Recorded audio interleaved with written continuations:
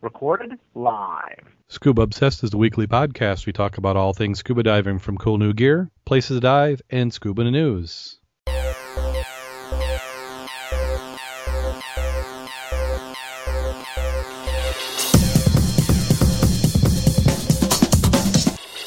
Scuba Obsessed episode 84 was recorded live September 29th, 2011.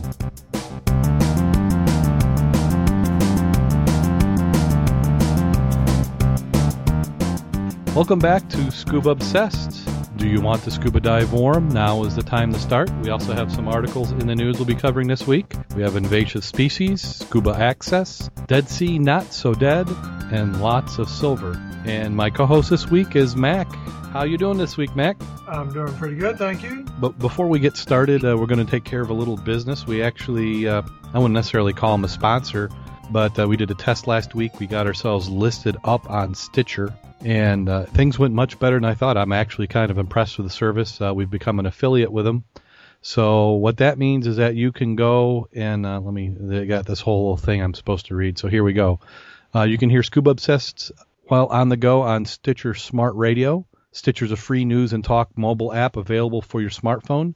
When you download Stitcher to hear Scuba Obsessed, you'll have a chance to win some money. Downloading is quick and easy. Just find Stitcher in the App Store, download it. It's free. It takes just a few seconds. Then during registration, hit the promo code box and enter SCUBA. That's SCUBA, all one word.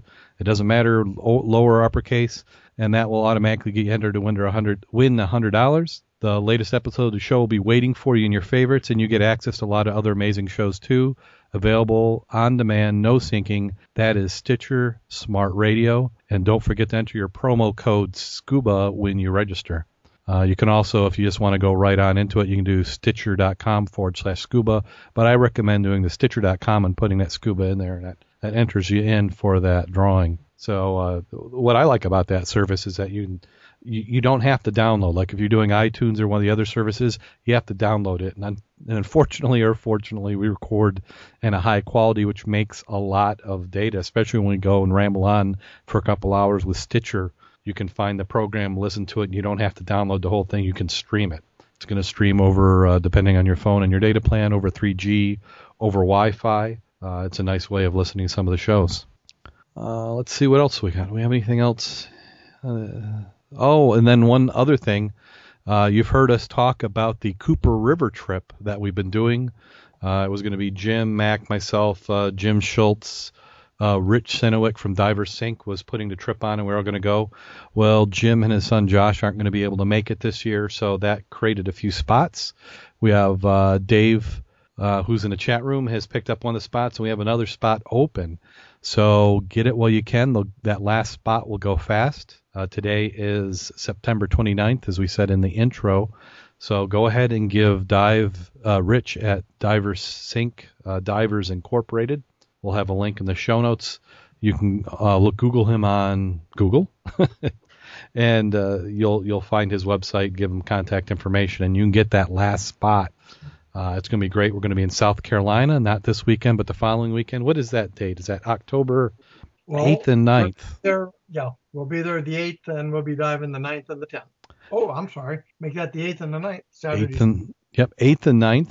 And from what I understand, this is not going to be a wimpy river dive. Not saying that the conditions are rough, but we are doing some heavy-duty diving. I think he's got a couple extra dives over a normal trip fit in because he knows we can take it. And if you want to travel along, come on and get a shot in there. Rich can give you all the details at Diver Sync. So now what we're going to do is head on into the news.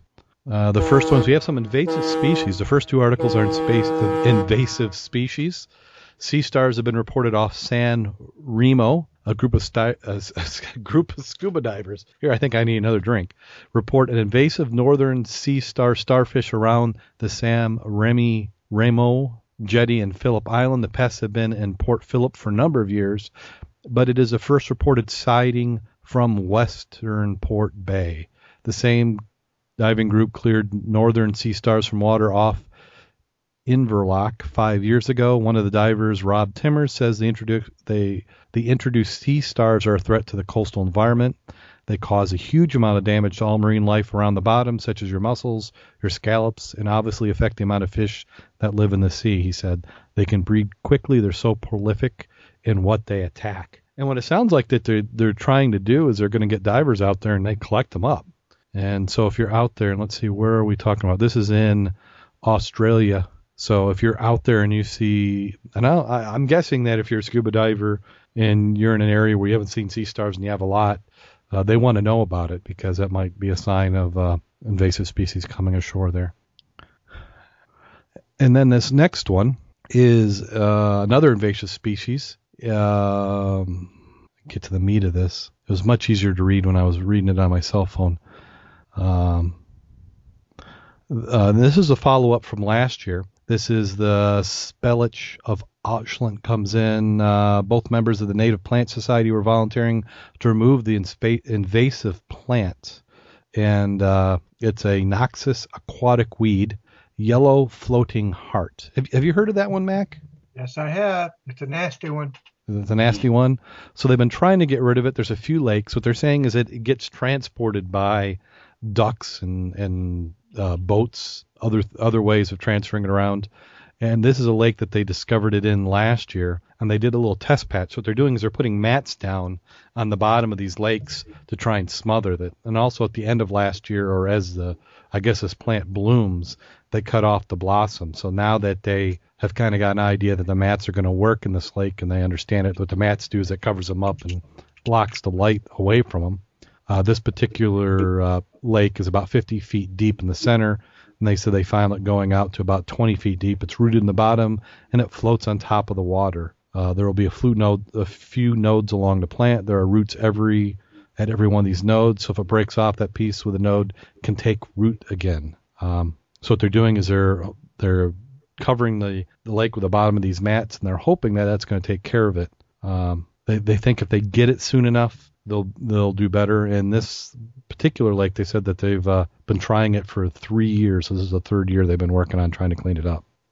Now, do we have that? Is that one of them we have around here, Mac? It's not one of the major ones we have here, but it's sort of funny that you talk about that. There's a couple around here in the Michigan area. One is called the common reed, then the other one's the reed canary grass, purple loose strife. The one we seem to have a lot of difficulty with here is Eurasian milfoil. And that's the one I'm familiar with. Right, that's the one you're going to see around Pawpaw Lake. So we seem to have those. Well, actually, all the lakes around here seem to have issues with that. Probably the biggest item, and we mentioned it in our club newsletter this month, used to be the zebra mussel everybody was concerned with, but actually the one that was really the damaging factor now is the quagga mussel. And that zebra mussel is pretty much gone from what I understand. Right, the quaggas have pretty much done their business on them. They had an example that I put in the newsletter, and they call it Mussel Mayhem in Minnesota. And they use as an example a lake, I believe it's called Lake Mille Lacs. It's 100 miles from Duluth. It's 128,000 acres, max depth of 42 feet. And in 2005, they did 60 dives, and they found 4 mussels that were found. In 2008, they found 0.4 mussels per square foot. In 2009, it was 4 mussels per square foot. 2010, it was 14 mussels per square foot. 2011 was 1,000 per square foot. Peak densities in that area were 10,000 per square foot, which means it took 6 years for them to completely dominate that state's lake. Now, since the mussel's average life was 3 to 5 years, they were talking about they're doing a good turnover. They actually filter about a quart of water daily, and they consume the algae, which is food for the zooplankton, which is the essential food for the small fish. At a density of 500 zebra mussels per square foot, they would filter the entire water column above them every day. So at that lake they were talking about, which is basically 200 square miles or 128,000 acres, they estimate based on the quantity of mussels there, they're filtering that every day, probably more than once a day. That is unbelievable. Now, oh, absolutely. That's tremendous. And the water visibility has tremendously increased, but the vegetation growth including the growth of Eurasian water milfoil, is coming right up. So the other article they talked about was a September 4th article called an ecological changing of the guard. They talked about the Great Lakes are home to more than 185 exotic species. And they talked about, but none has done as much to disrupt the base of the food web as the zebra and the quagga mussel. They said specifically there, the zebras were once the dominant invasive mussel in Lake Michigan, but they have been virtually eliminated by their close relative, the quagga mussel. So the diagram that I showed on this referenced that the quagga did in 2 years what it took 6 years for the zebras to do. That is absolutely amazing. Well, that Lake Erie, since it's basically shallow, even though it's very large, is the bottom is totally engrossed in zebra mussel shells and quagga mussels, and in certain parts of it to a depth of 6 inches. The whole bottom of the lake. Oh, I believe it. I mean, of some of the stuff that we've seen, there's a layer of shells where they've passed on and fallen off of the wrecks. Not surprising. It's like Dave in the chat room said, if only they would not clump on wrecks. If they just clumped on the sand and left the wrecks alone, now that would be amazing. Yeah. So you figure they're clearing out the whole water column. You wonder, what does that do? Can that affect current? You would almost think you would have a self-generating current, because if you're filtering and you're actually moving that water, and you're talking 1,000 to 10,000 per square foot or square meter, I can't imagine you wouldn't. You'd have to have some type of current. Yeah, well, if you got 10,000 and they're each moving a quart of water a day, I mean, I guess they could be drinking the same quart of water each, but they have to be having some effect. Well, the only good part about that, which there isn't really a good part, is they're getting to the part now that there's so many zebras or quaggas that they actually can't sustain their own life. So they're looking to see what that level of sustaining is going to be, meaning if you had 1,000, that looks sustainable, but the patches that had 10,000 are going to be dying. They don't know what is the maximum level that then can exist without it starving themselves. Yeah. So that'll be interesting to look. As a side note, totally away from this, well, not actually, I was up at Subaquatics this week talking to Rick Sass, who runs that business, and he was trying out a new camera, which uses fiber optics around, so it does backlighting, so you don't have that the backlighting and glow. It's interesting philosophy and a new technique. He was taking pictures of zebras and quaggas, and inadvertently, when he finally digested them and got them up on the board looking at them, he realized they had found a new item out there, a new invasive species. Oh. Among the zebras and then the quagga mussels, they had a hydra, and it looked like the type that you'd find in a saltwater environment that has now been able to adapt themselves to fresh water. And wow. I was trying to find a picture just to send to you, but you got this, imagine this little quagga mussel shell, and by it, and in this whole little lot, all these little stalks came up with all their tendrils out, like a regular hydra. Yeah. And it's like, that is freaking amazing. Well, when you say hydra, the one thing you wonder is, could that have come from a marine aquarium? Somebody had a fish tank and they just dumped everything out into the water, and they introduce it that way. And would have had to reproduce in a hurry. Yeah. I mean, to get that perfect for them to suddenly say, whoa, where'd this come from? But it made some kind of a newsy event down that way, because it's like the first time somebody's seen that. And it's like, and it was by accident. But I'll take getting credit for something, even if it's by accident. But the pictures are awesome. And which made me think of some strange stuff I saw in the river last week, that now I have a camera, I'm going to go back out and make a point to get a sample of it, because it looks not like a hydra, but there's a whole section of that one bank I was digging around. Mm-hmm. It's really white. Whatever vegetation there is white. When you go to junk muck to all of a sudden a whole bank of white, it's like, what the hey is going on here? Yeah. Went up, looked for a sewage effluent, for an outpipe, my first item. But I'm going to go back and get a sample, because that could be quite interesting if there's something new out there we didn't know about. Well, I would take a sample, and we got plenty of universities here where that might be a good project for the students to go figure out what that is. You have to believe that we are one of the few people diving these rivers actively taking a look at objects like this. I mean, we got public safety, which are doing a noble job getting in there, but they're not looking for invasive species or or other things? And then how long has the river been so dirty that you couldn't actually see anything? Yeah, like I said, this has been an exceptional 2 months as far as I'm concerned. With the rain we've had this week, you can forget the visibility. Certainly. And as we're talking about environment changes or misperceptions, we have divers that have discovered the Dead Sea is not so dead after all. And this is one of those things you wonder why it took somebody so long to actually look for it.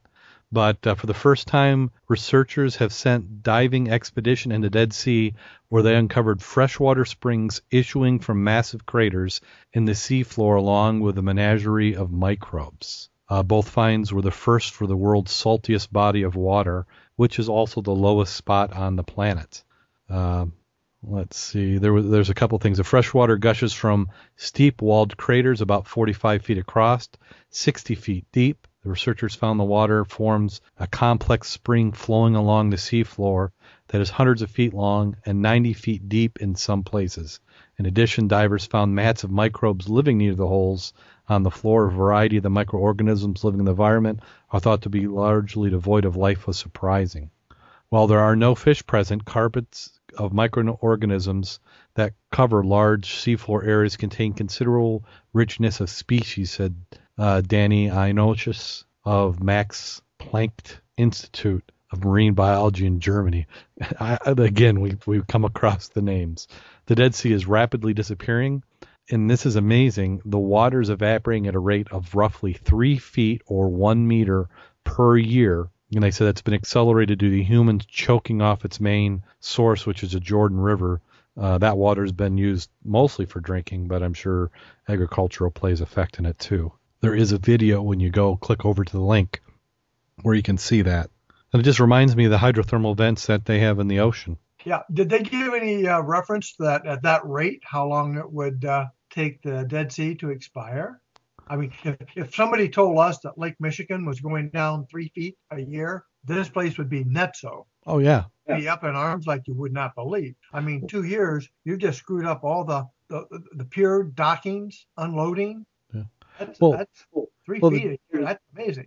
Yeah, well, if they're doing 3 feet a year, it would only take 5 or 6 years, and you'd have to extend your docks way out. I don't really think there's a whole lot of interest. I mean, it's a Dead Sea. It's named dead. So, I don't know.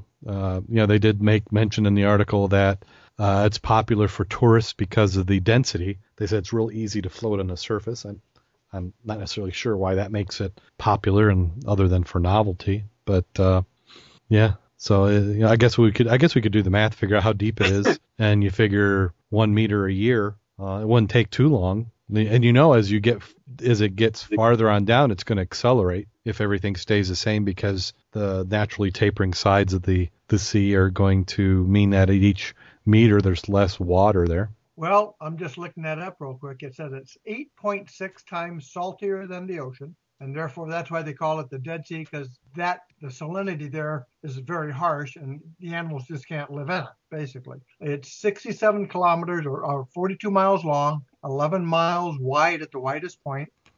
It said the Dead Sea is 1,237 feet deep. So that's 300 meters plus? At 423 meters. Yeah. Well, so 423 meters. So, I mean, you figure it's got a few years left, but definitely reducing. And it's already a low spot. So. And the Jordan River is the only major water source flowing into the Dead Sea. And it talked about it does have perennial springs, but that's about it. And the rainfall is scarce. You're talking 4 inches a year. So, yeah, it's not going to be able to make itself up. No. Now, the next one up we have this is a revisit of an article we did a few weeks back. Waterfront property rights question in coastal dispute. The Maine Supreme Court has upheld a ruling of the lower court granting rights to scuba divers to cross the intertidal zone, even if it's privately owned. The decision is being hailed as one of them as one more swipe at the Moody Beach case in 1989 that strictly limited the public rights to intertidal zones as originally set out in Colonial Ordinance of 1647. Many of Maine's coastal property owners hold deeds that include the beaches to low water mark. The public's right to cross these intertidal zones is limited by the 350-year-old ordinance to fishing, fouling, or navigation. A number of cases before the court since 1989 have tried to expand that definition. The court justices agreed to that scuba diving was an approved activity. What they couldn't agree on was the reason why. It was split 3-3 on the opinion. 6 judges, one recused himself because he was a coastal landowner, agreed the right of public to walk across intertidal lands to reach the ocean for the purposes of scuba diving, but were divided in their reasoning. 3 judges agreed with scuba diving was a form of navigation, and 3 concluded our common law has regularly accommodated the public's rights to cross intertidal land to reach the ocean for ocean-based activities. Now, what I thought was interesting is down towards the end of the article is they're talking about the original case, and it was against a scuba diver and this lady who owned the land, and there's this road, you have property, and then you have what I call the intertidal area. And I've always considered, if there was private land, you didn't cross that. What they're saying is you can cross that private land to get to that intertidal area to navigate. So she owned the land, her house was on the other side of the road, but she didn't like people going across it. A scuba diver had gone down and, 3 or 4 times a year he'd go and enter the water, and he would just do it. And she got mad at him, and she fumed and fumed and fumed, and he didn't know she didn't like him diving there. So at one point she confronts him, and that's when the battle started. They would call the police on each other regularly. She said that he was rude and obnoxious, and he's later admitted, hey, I was young. I probably was young and obnoxious then. The suit was filed in 2008 for trespassing, and the required mediation didn't succeed. All she wanted was an apology. She said she wanted me to admit that I needed permission. He wouldn't do it. Bird, who was the person who was sued, says he does not see himself as someone who's trying to free the beaches. I see both sides of the issue. He says, referring to public and private property rights, he just hopes we can bury the hatchet and come to a truce. Interesting. So if you're going out as a scuba diver and you're going spearfishing, since you're fishing, then that's legal also, or it'd be more legal than just going diving. You're very true. So I guess that's what you need to do. So carry a spear gun with rubber spears. Yeah, and make sure you have your fishing license. I'm sure nothing would be worse than going out there trying not to get trespassing, and then they nail you for not having a fishing license. When talking about that, when we were up there doing that underwater fishing last month, I actually made a copy of mine, plasticized it, had it in my BC, because the wording was if they ask you for it, you must have your license on your person. So I didn't want to give anybody any excuse, so I plasticized one so I'd have it on my person in the water. So I was legal by the book. Excellent. Yeah, because that'd be a tricky one. I guess, that'd be really the only way to do it, or just have it tattooed on you. Every year? Every year. Hey, you run out of skin eventually. The next one we're going to talk about is shipwreck hunters find a 150-year-old schooner in Lake Ontario. This is something they had found for 2 years, and they were keeping it a secret. It was so deep that they couldn't go down and send divers down. So they were waiting for an underwater vehicle to go down and do the photos. It took them 2 years to get down there. The team who found it, they said they found 12 wrecks in Lake Ontario using sonar and remote operated vehicles. Their first step to research is the boat they're looking for, the route that would have likely taken to transport goods. And in this case, it was salt and coal from New York to Canada. What they believe they have found is a 3-masted Queen of the Lakes. The two are Dan Scoville and Roland Stevens. The Queen of the Lakes was built in 1853, sank in November 1906 while transporting coal destined for Queen's University of Kingsland from Charlotte, which the port is now in Rochester. Huge storm shook the 53-year-old wooden boat. Weakened hull gave out. The bottom fell out of the boat and began to fill the water. The captain and 5 crew members escaped in a yaw. They had to row 15 kilometers back to shore through 3-meter-high waves in the bitter cold. They were lucky not to have died from exposure. So what they had been doing is they had been working with GPS and sonar using a laptop. and they said they would stare for 10 hours at a time at the featureless bottom. That's called patience. Yeah, and that's what you need if you're going to be doing shipwreck hunting like they were doing. So there is a video, and I did watch the video. An interesting wreck. Looks like it has a boiler on it. So when you go click on over to the show notes, you can take a look at that. Yeah, it looks like the masts are down, the hatches are blown. Yeah. You figure 150 years, it'd be, like we were talking last week, these wrecks aren't staying there forever, and they're slowly coming down. All it takes a few good storms that work their way down that deep.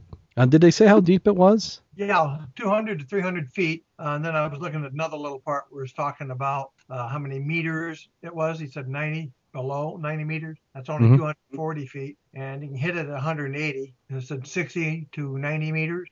So 180, you could bump that on a rebreather. Looking at the pictorials, it does look it has incrustations all over it. Looks like it has some vegetation on it, too, on the railings. Yeah, it did.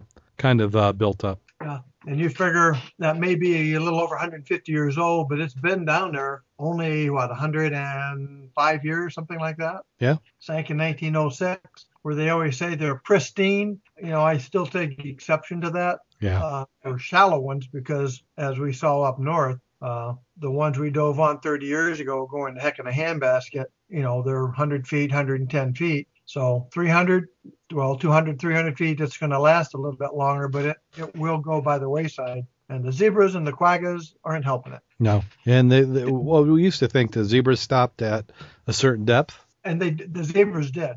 Yeah. But the quaggas are the ones that are deeper. Yeah. So they seem to be a little hard here. Plus, I've also heard that with the water being clearer, that we're actually creating more algae in the bottoms, which then creates another food source for them.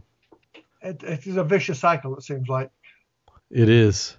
This next one, and I thought you would like that, salvagers confirm discovery of silver-laden shipwreck.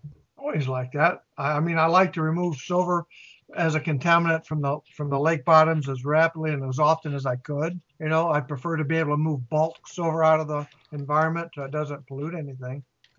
Yeah, the treasure is of the British ship, the SS Gersopa. Sunk during World War II, the value of the contents is set at $210 million. Well, if it's 7 million ounces, right now it's running about $40 an ounce. Yeah, they said in the article that it was selling for $30.10 an ounce. Okay, that's low, I know. Well, let me rephrase that. Last time I looked, which was last month, it was $40 an ounce. Yeah, silver's been a little volatile along with everything else this last week. Yeah. Given the orientation and condition of the wreck, they are extremely confident that the planned salvage operation will be well suited for recovery of this silver cargo. They said this is the largest known precious metal cargo ever recovered from the sea. Wow. They have a salvage agreement signed last year with the United Kingdom Department for Transportation. Calls for the Odyssey to retain a mere 80% of the net salvage value of the silver recovered. So that doesn't sound like too bad a deal to me. 80% of $210 million? I could probably live in my retirement ages on that, yeah. Yep. So not that recovering anything from deep in the water is going to be that inexpensive, but hopefully I would imagine that $210 million is something that you can recover. It sitting in nearly... Am I reading this right? 4,700 meters? Very easily could be. Below the surface of the North Atlantic, about 300 miles off Ireland's coast in international waters, the 412-foot ship was operating for the United Kingdom's Ministry of War Transport. It's carrying silver in 1941, 600,000 British pounds. Wow. What does that have to look like? That has to be a big chunk. By the way, I was looking at the price for silver. Uh-huh. According to today's price, it appeared to be 60.5 cents, or I'm sorry, 60.50 per ounce, so $60 an ounce. Right now? That's what it says right here. Oh. It's like, I didn't think that was quite that high. No, that sounds... It says it's $30.08, and I can believe that. Yeah, $30 seems to be reasonable. I can remember buying silver for $5 an ounce or $8 an ounce. Yeah. But Yeah, I've got some silver rings. My wife she sold silver for a while. She did one of those jewelry home selling deals and was selling silver, and she sold some. She originally took it in, but you can't recover the value of the jewelry. They have such a markup on it. You can't, just paying for it. She did better selling it on eBay than having it scrapped. Yep, spot price for silver is $31.06 at Second Sight. So yes, yeah, that's normally what you're going to get when you go into any place just to sell anything silver. That's what they'll give you. Yeah, so it is pretty volatile. And looking at the average price over the last couple of months, 30 is a good price, because it's been as high as 40. And then that same Wreck Hunter is talking about, he says, deep sea gold rush could bankroll Bermuda. He says untold wealths under the waves. He says billions of dollars in gold and other precious metals lie beneath the ocean, could fund the island's economy for years to come. Speaking to his international exploration company that discovered the silver, he said the deep oceans off Bermuda harbored similar treasures. He believes there's undiscovered shipwrecks thousands of feet below the surface that could be found using the same technology as his firm Odyssey Marine used to locate the Garsopa. But he said the shipwreck formed just a fraction of the wealth to be discovered in Bermuda's territorial waters. The future wealth and prosperity of Bermuda is probably going to be underwater. The real treasure won't be defined as Spanish doubloons, but the precious metal deposits. So it sounds like he's trying to line up his next line of work after he recovers that silver, and that's to get some funding to go and look for minerals there around Bermuda. Well, at $1,631.50 an ounce right now, and if you had a couple of pounds of that, you'd be doing pretty decent. Well, didn't we have an article a few months back where we were talking about the hydrothermal vents and the mineral concentration of those? Yeah. So yeah, there's some potential there. You just wonder how it can be used without going crazy. Well, you figure it costs a lot of money to find that much gold, and a lot of the stuff they have been recovering has been rather deep. So it's not just like putting your hand in the water and picking it up. It's going to cost a lot of money to get it, but it seems like a good investment. Yeah, they're saying 20,000 feet is some of those depths. So that's not your normal jaunt. What's that? 1,000 times deeper than many people scuba dive. So yeah, a lot. That's interesting. Well, that's what dreams are made of, right? Exactly. Finding that treasure trove. That's what we keep dreaming. So that does it for the news this week. We'll finish off the news. And then the topic for this week, before we get into the dives we did last week, we want to talk about cold water scuba diving. If you've noticed outside, we're starting to get a little bit of cold weather. We're starting to see leaves turn here in Michigan, and a lot of people are putting away their gear. If you listen to Rich on Diver Sync, he's talking about now's the time of year to go ahead and put your gear away if you're going to do so. I'm saying that you need to keep diving. This is the best way. Right now, even though it's getting kind of cold outside, water has just reached its peak and is starting to cool off. So even diving in May and June, the water temperature is actually warmer now. And one of the best ways to dive into the winter is to keep diving. I mean, that's what, Mac, you got Jim and I doing a few years ago, was just learning how to keep warm. So we just dove every week and kept adjusting, tweaking little things to our diving habit to keep warm. So if you're in that wetsuit, you start, maybe upgrading. What are you getting? If you're getting cold right now in the warmer water, that is a clue as to what you need to be changing. So if you're, typically what gets cold is the fingers and the toes. So, just because you have a 7 mil wetsuit, you need to make sure that all your extremities, it's not uncommon if you're not paying attention to have a 3 mil 5-finger gloves. So you can start to upgrade that. They make combination 5 and 7 mil gloves. You can go 7 mil gloves, and then you can work your way to the 3-finger lobster gloves or mitts. That will keep you warm. And then boots, the same thing. You can start upgrading those to 7 mil. You can also go some semi-dry gloves will help. What you're also going to be able to do is what I do, is I will put on a underlayer or undergarment in my wetsuit, which is like polyester long johns. You can pick them up. Under Armour is a good brand, and that just, to me, it's worked. It gives me a little bit of mass, and then we do something called priming. So what we'll do is you get some warm water. I usually get 2 jugs. I got a red jug and an orange jug. The red jug is the hot stuff, and the orange jug is the cooler, the like warm water, about as hot as comes out of a normal tap, or it won't burn you. And then by the time I get to the dive site, that warm is good for priming. And then if I need more for whatever reason, I can cut that hot water with river water or some colder water and warm that up.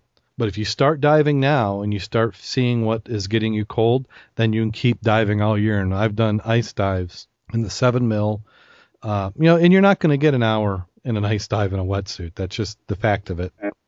What do you say, Mac, for people who want to start keeping warm as we head into the colder time of the year?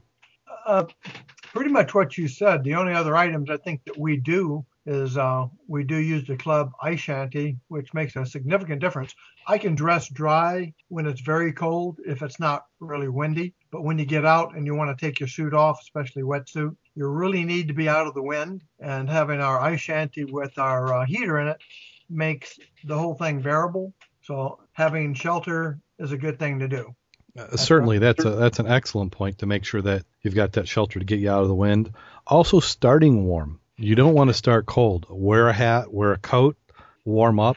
Wear your gloves the whole time. Get used to wearing your gloves as much as you can. I've heard Rich talk about just wearing your gloves inside your house, because a lot of people do is they'll get the gloves on and they'll go and clip something, so they'll pull their glove off, clip it, put it back on.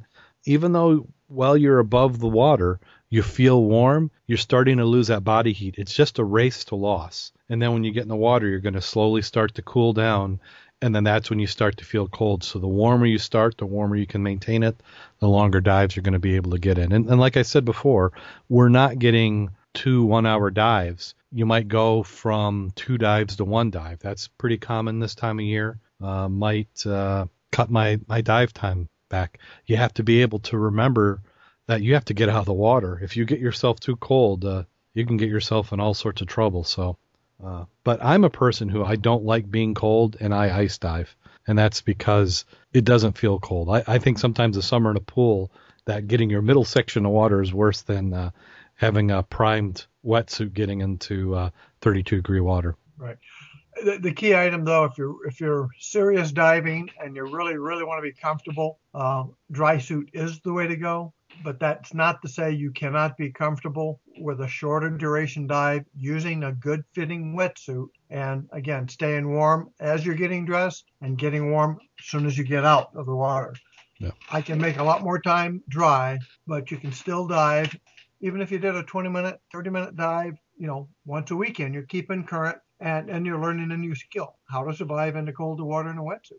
Exactly. And the reason why you're going to eventually want to get a dry suit is because you're going to see how great that diving in cold water can be. You're going to see the clarity. And I think we're going to hear some terrible news from Mac when we talk about last week's dive. And the reason I'm saying it's terrible is because I didn't go. Not that the conditions were bad. But what kind of visibility do you have last week, Mac? Well, actually, if you want to talk to recent dive, that was yesterday. That was yesterday. Yeah, that was that one that Cheese Fry called me up and said, "Hey, let's go diving." Yeah. Oh. Yeah, he called you up to say, let's get out there, because you're going to have 11 14-footers today, well, tonight and tomorrow. You got 40 knot winds out there, so it's going to chop it up. But yesterday we went out in the late morning. Air temperature was 55, surface temperature was 64. On the bottom was 39 to 40. You have a defined thermocline at about 50, 55 feet. So it made our visibility absolutely great. You got about down there by the buoy, maybe 20 feet down. You could see the bottom of the lake. Really not defined, but you could actually say, "Wow, that's the bottom." And then when you got closer, you could start seeing all of the wreck out there. So at about 7 meters, way before you got, you could see the bottom. Oh yeah. Oh my gosh, I have not been out and seen it that clear. Yeah, but that thermocline was certainly defined, and I had my good 5 fingers on, but I really wish I had worn my 3 fingers because I was fine other than the hands. I had a small leaker in the one glove, and you do not want that when it's that cold. Okay, so what was the final damage when you got down to, what was that, 75 feet? What's that, 20 meters, 20 plus meters? They're about, yeah. But what was the viz in the bottom? Well, I could be on the anchor and see way past the back end of the boat, and that's 80 feet away. Oh, okay. We talked with a few people already, but when we came back up 20 feet, we looked back past the back stern post off to the left about another 100 feet away. That tells you how much visibility we had. We need to go back out there and look. Uh-oh. And then if you turn around 180 degrees off the stern or the bow, there's 2 rather large targets over 100 and something feet away from there, because we started swimming out, and it's like we need to do some prodding out there, buddy. Oh, I know. Oh, wow. And the current, we had a real good current on the bottom that I went down and tried to get a few pictures and poofed it up a little bit, came back to the line. Maybe 2 minutes later, all that was gone.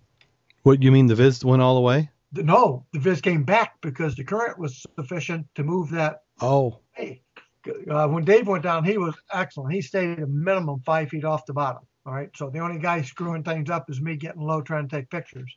And even that was not bad because you had enough current down there that 3 minutes later, where you just made that little fin mark or where you scared the fish, and you know how they puff up the bottom? Yeah. Gone. First time I've actually seen freaking catfish on that wreck. Yeah, I haven't seen, last time I dove, I think it was with Bob, he saw something, not quite a catfish, but one of those other. Lawyer fish. Yeah, something like that, or lawyer. Yeah. So.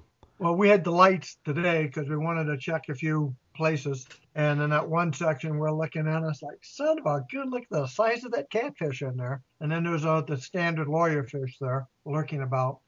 But yeah, it was good, but it is turning. So it is back to the 3-finger gloves, that's for sure. Yeah. Yeah, that can be cold out there. We only had a few weeks of it warm all the way to the bottom, but if I have to choose between visibility or warmth, we'll take the viz. Well, it's like, what was it? I think it was, I'm trying to think what day it was we went out. Well, you went out yesterday. Well, yeah, and then I went out again. We'd been on the piers. I took the new guy, Jeremy, out from Wolf's. Yeah, that was last Friday. We were going to try to do that afternoon dive. It turned into not afternoon, but after work dive. Mm-hmm. It turned out to be a night dive. But the funny part again, with no lights at 9 o'clock, it was black. You could see 5 feet. Wow. And I mean, prior to that, you know how the sun went down and waned. We had more fish out there. You got to dive at night if you're going to look at the fish. And I'm talking about not the gobies and the sculpins. I'm talking about nice fish, the ones you want to take home and eat. The tasty ones. But it was good. So he got an opportunity to use his compass trying to find his way home, which is good. It worked out fine. Yeah, I got stuck last week. I didn't get to actually do a dive. I was standing on the pier on the other side at my nephew's wedding, seeing you guys walk down with your dive flags on the other pier, wishing I was diving. My wife gave me permission about 5 minutes before the wedding. If I wanted to go diving, I could, but it's a little late by that time. Yeah, the only thing we picked up is the obligatory golf ball. Well, I figured that's a guarantee. If anybody wants a guaranteed golf ball, it's got to be off the pier. Yeah, and of course, then when we did go, the whole group of us went out. We had 4 boats out there on the wreck. What is it? Sunday? That was Sunday or Monday. Must have been Sunday. Yeah, you were tired. You can't keep track of time. Well, I forget because the river has still been nice up until when the rain came. Yeah, we've been having rain since. God, would it start raining Monday, and it's still raining now? Yeah, well, I told you about the interesting object that's probably, 2 feet wide. Yeah. 3 feet long, 1.5 feet or 2 feet deep. I told you about that, right? Yeah, you go back and revisit it? No, I haven't, but I figured out how to rig a line from the bridge down to it and use a come-along to move that. Of course, I'm hoping that is that safe. Yep. That'd be cool. Yeah, and then we got to go back and visit that car body. I've had more people get excited about that. Yeah, I'm ready. Yeah. Well, last week I couldn't, but this week I think I'm up. If we can fit anything in. You got any plans for the weekend? Are we going to get some diving in? Well, it's supposed to be jumping weekend this week. Okay. Sunday's the last turbine day at the Plymouth airport, so I'm trying to get some jumping in. But if the wind comes up, because I have my own threshold of 15 miles an hour, if it's faster than that, I'd go diving. It's safer. And if we did that, I'd like to look at the river and see if the viz is really crap or not. But either way, we could always go back down to the Niles one. Yeah, and play around that truck bed. Yeah, we're not going to make the viz any worse. Yeah, Dave, I think in the chat room, I think you've got that right. So, yeah, and then the following week we're going to be Cooper River.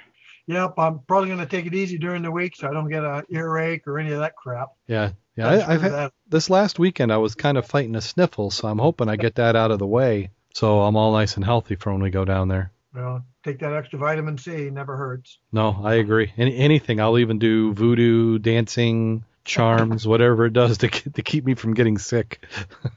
I know what you mean. So what are you doing? So now we're talking about Cooper River. For those who haven't heard, Mac and myself and we got Rich from Diver Sync and Dave from the chat room are going to go down to Cooper River and do a river dive. We're going to be looking for shark teeth, fossils, megalodon. So, and Rich has promised us that we won't be missed. Last week or a little over a week ago, he came to the Mud Club meeting and they played that gravel out, which was absolutely amazing. Thanks again to Rich for bringing that. That was that was a great show and tell, don't you think, Mac? Oh, that was great fun. Yeah. My wife said it's like the grade school where the teacher brings us in and all the little kids run to the front of the room. Oh yeah. On Facebook, I've got photos that you can go ahead and take a look at. They were just, it was just great. And then Rich is going, oh, that's a stingray part, or that's part of a shark tooth, just out of this, and it was this jar, peanut butter, probably a liter or quart and a half in volume. And out of that, how many fossils? Probably 10, 15 fossils that came. It seemed like it. I really didn't count. I was just having too much fun playing with it. Oh, that was a blast. So that's what we're going to go do. We're going to go down to the Cooper River in South Carolina and go and do that dive. And what kind of preparations are you making, Mac? For one thing, is I need to get some more tanks. Well, I'm repacking all my gear, making sure I have at least 3 different pair of gloves. I'm not quite sure what the temperature. It's my understanding that it's still in the 60s there, so I'm not going to worry too much about getting cold. I'll probably bring my heavy suit and I'll bring my leaky suit, so I have a backup. If it's not real hot, I'll take the leaky suit. I got my goodie bags together, making some new loops for my gear to hang out. Actually outfitting the BC, so I know how I want to put my goodie bags on, my lift bags, where I'm going to mount my lights. So I have that all squared away and maybe get a dive in or two to sort that out before we go. Yeah, what I've got to do is, he was talking about the, you get, what do you call them, radiator bottles? Well, it's like the bottle you use to fill up the windshield washer fluid. Mm-hmm. And you take that, you get on the opposite side of the nozzle, then you cut a T on the upper edge, and that way when you have a handful, you can put it through there, and it'll trap it, so it back out, and you can loop through your cummerbund or your belt on your BC. You can put one of those bottles there, the gallon one, so you have another place to put items that you might want to carry. What I was thinking might go good is I was looking through some of my collection of clothing detergent bottles, and I thought those might work out pretty well. Yep, I see that, but I think I'm still going to go with my normal goodie bags. I'm going to try to pick up another canvas bag because I like canvas a lot easier. It doesn't snag. Mm-hmm. But if I can't, I'm just taking 2 goodies. Well, how about the peanut butter jars? I thought that was a neat idea as well. I might throw a couple of those in my BC, and at the end of the dive, just scoop them up and... Yeah, I have orders for several of those for my nephews. I'm supposed to get at least 2 of those canisters full, so I can come home and get, just like we did at the club meeting. Uh-huh. I'm supposed to do that with my nephews. They're all hot to trot on that. Yeah. And I have orders from all my kids for megalodon teeth. They want the big ones, so they want those 9.5 ones. Yeah. So if you find a 1.5, you get to keep that, but the 9.5 they've already claimed. Yeah. I get the spoils or whatever's left over from them. Yeah. All I want to do is get 1 or 2 nice ones. That would be fine. Yeah. Don't want to get too greedy. But there's more than just megalodon teeth out there. I am from Carolina, so I'm familiar with that area a bit. And it's like when they say it's black, it's like diving in iced tea because you got a lot of tannic acid into the water, so it's dark. But in that area, you figure you've had Indians there forever. It's been settled since before the 1600s. So one of the few places you're going to go around here and find quality old items will be in that area. Like he said, you have whale ribs, pottery shards, both from immigrants and Indians. Obviously, the fossilized teeth of the megalodon is what we're looking for. But there's a lot of history in those in the Cooper River and in the rivers feeding that one. I think we're going to get down there and we're going to say this is so good we're going to come back again. Oh, I think so. I think this is going to be an annual trip for the club. We might have to have what was the captain's name? Do you remember? He said he sounded like Boomhauser. Oh, it's Tom McMillan. Tom McMillan. So Captain Tom. Right, Captain. He might have to gather up another boat buddy for one time because we might be able to fill up a couple boats next year. Well, there's more than just that tour. There's a couple out that goes down the Cooper River. It's a day trip, and there's certain sites you can stop at along the way and look for different items. Because some places specialize instead of teeth, they're talking about bottle shards, and pottery. And I like bottles, so I wouldn't mind going to one of those locations. So anything I can find, I'm good with. You know what I mean? Yeah. Oh yeah, I'm happy with anything fine. I still get excited about cracked bottles. So, my first shark tooth will be amazing. So I'll be excited about that. I'm looking forward to it. I'm psyched that we get to go. And did I mention that we had one spot left? So if you're listening to the show and you've been on the fence, give Rich a call and take that last spot. Especially if you live down there. We have a couple listeners who are already in South Carolina. Gosh, you don't even have to go. I mean, all you got to do is pay for the boat trip. You already got a house there. So no excuse. We got to one spot. I bet we'll have this filled. Yeah. Well, I did remember that when I was down there before, there's actually a hobby diver's license that you have to have when you do this. And we'll ours through our charter. But the cost of that for a non-resident is going to be $10. What a hobby diver license, and it's required to have that. It's required for persons wishing to conduct temporary, what they call recreational, small-scale, non-commercial search and recovery of submerged material. And it's a statewide license, and you're required to have that. The key items for that, though, is recovery of submerged property must be by hand, must not involve mechanical devices or excavation. Please enter the call hold on just a second. Sounded like you're 1 hour. Yeah, somehow. Sorry about that, people in the chat room. Somehow TalkShoe dropped and we didn't get any notification here, so we were just going away. They had a great conversation going in the chat room on some dives and live aboard charters. So not sure what went on there. Hopefully, let me go double check our feed before I keep talking. That's just plain bizarre. I'm not sure what happened. That makes for extra fun when I'm editing.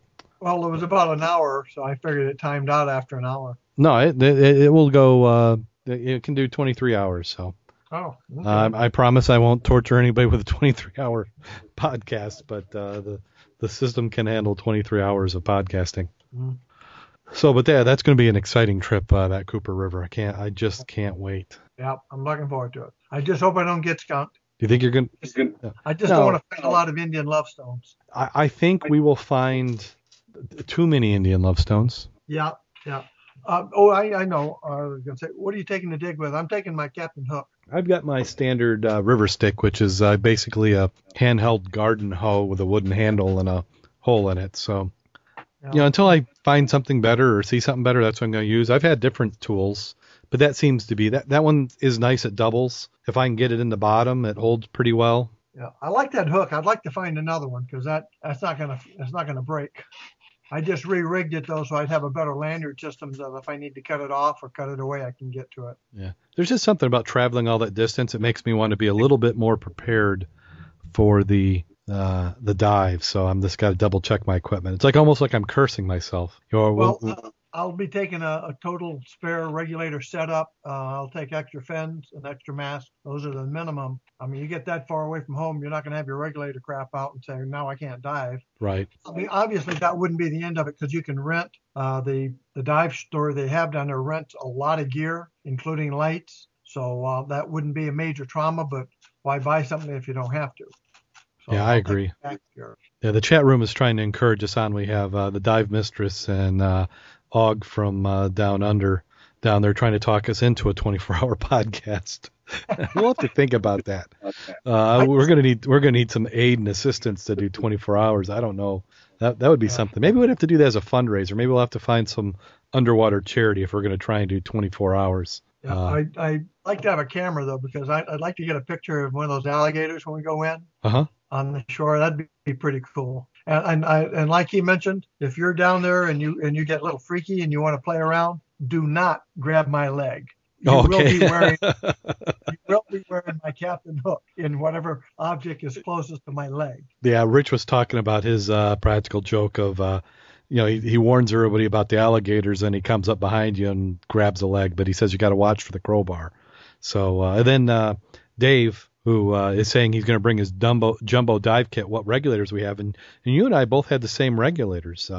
What are those, the Titans? I'd have to look around because the primaries I like is my Cyclones. You got your Cyclones. Yeah, I'm going to get those redone because I want to use those for my ice diving this year. Mm-hmm. But yes, you have that same set that you have. I have actually a different set other than that one also. What's the brand? That's the Aqualung. I couldn't tell you right now to save my life. I know. I'm seeing all the brands go together when you go and you see them all. But it's yeah. So Dave, I'll let you know which rig it is because he's talking about bringing his jumbo Save-A-Dive kit. But so let's see what else have we got to talk about. We talked about being cold. We talked about the Cooper River. I mean, that's really all I want to talk about. Next week's going to be tough. If you don't want to hear about us jonesing about the Cooper River, you might not want to listen. So I want to find so much that everybody who didn't go is disgustingly jealous. That's. Oh yeah, that would be cool. Or find something so unique that we even make the news down there. Oh yeah, that'd be cool. Yeah, divers from Michigan found long lost Confederate backup submarine. Twin to the Henley. Full of Confederate gold bullion. That's what I want. Well, we know if there was golden bullion, they wouldn't know that we found the sub. They wouldn't know we found the gold either. Exactly. Did we say that in the air? The chances of finding the gold is very slim, and if we found it, we'd really turn it in and pay the taxes on it. Honest. Oh, of course. That'd be the right thing to do. That'd be the only thing to do. And I would make sure that, Darren, you did too. Yeah, I'm being watched by Max, so we know we're all fine. Well, but before it gets too deep, we probably better go and hit the bad scuba joke, unless you have anything else. Oh, actually, we do. Gosh, I better check my notes a little bit more often. We have some 5-star reviews. We love those iTunes 5-star reviews. If you happen to listen to the show through iTunes, even if you don't, you can go over there, grab an iTunes account, go in, find Scuba Obsessed, and we love the reviews there. This one says, "Great job. What a great podcast. You guys are easy to listen to and have good info to share. As a Patty MSDT, I recommend your podcast to my students along with a couple. There's a good way to maintain the obsession between dives. Thanks for the effort." And that was Tom K. So thank you, Tom. We love those 5-star reviews, and that's really what we're shooting for. Get that obsession. If we can't dive for whatever reason, at least we can keep the obsession going. And then thanks again to everybody in the chat room. Another great week in the chat room. Had a few people in there. We need to do something special one of these times, get more people in there. So we'll come up with some ideas. Still working on some website stuff and some design. Been busy at work. And then when we go to Cooper River, Rich and Dave are probably going to bring extra livers. So maybe we'll do some BS. Maybe we'll record from down there too. I'm going to bring some recording gear. Sounds good. Okay, so you ready? Yeah, I think so. Okay, so here we go. A retired commercial diver owned a home on a large oceanfront property in the Florida Keys. The house had a nice beach which was perfect for swimming. One evening on his way to the beach, he heard voices shouting and laughing with glee as he neared the water. The moon was full, and as he got closer, he could see a group of young women skinny dipping. He whistled to make the women aware of his presence, and they moved quickly out to deeper water in response. One of the women shouted to him, "We're not coming out until you leave." The old man replied, "That's okay. I didn't come down to watch you young ladies skinny dipping. I just came down to feed the sharks."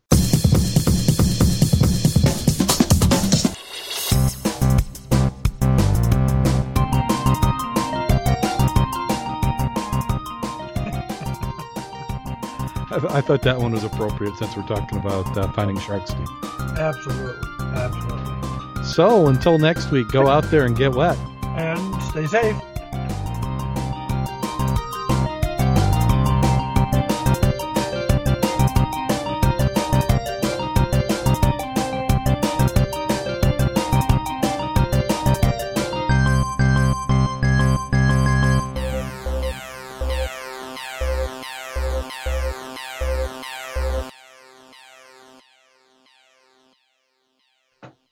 And Darren, you still there? Call recording has been completed. Yep, just hitting the end. Anybody in the chat room want to come on real quick? We'll say hi.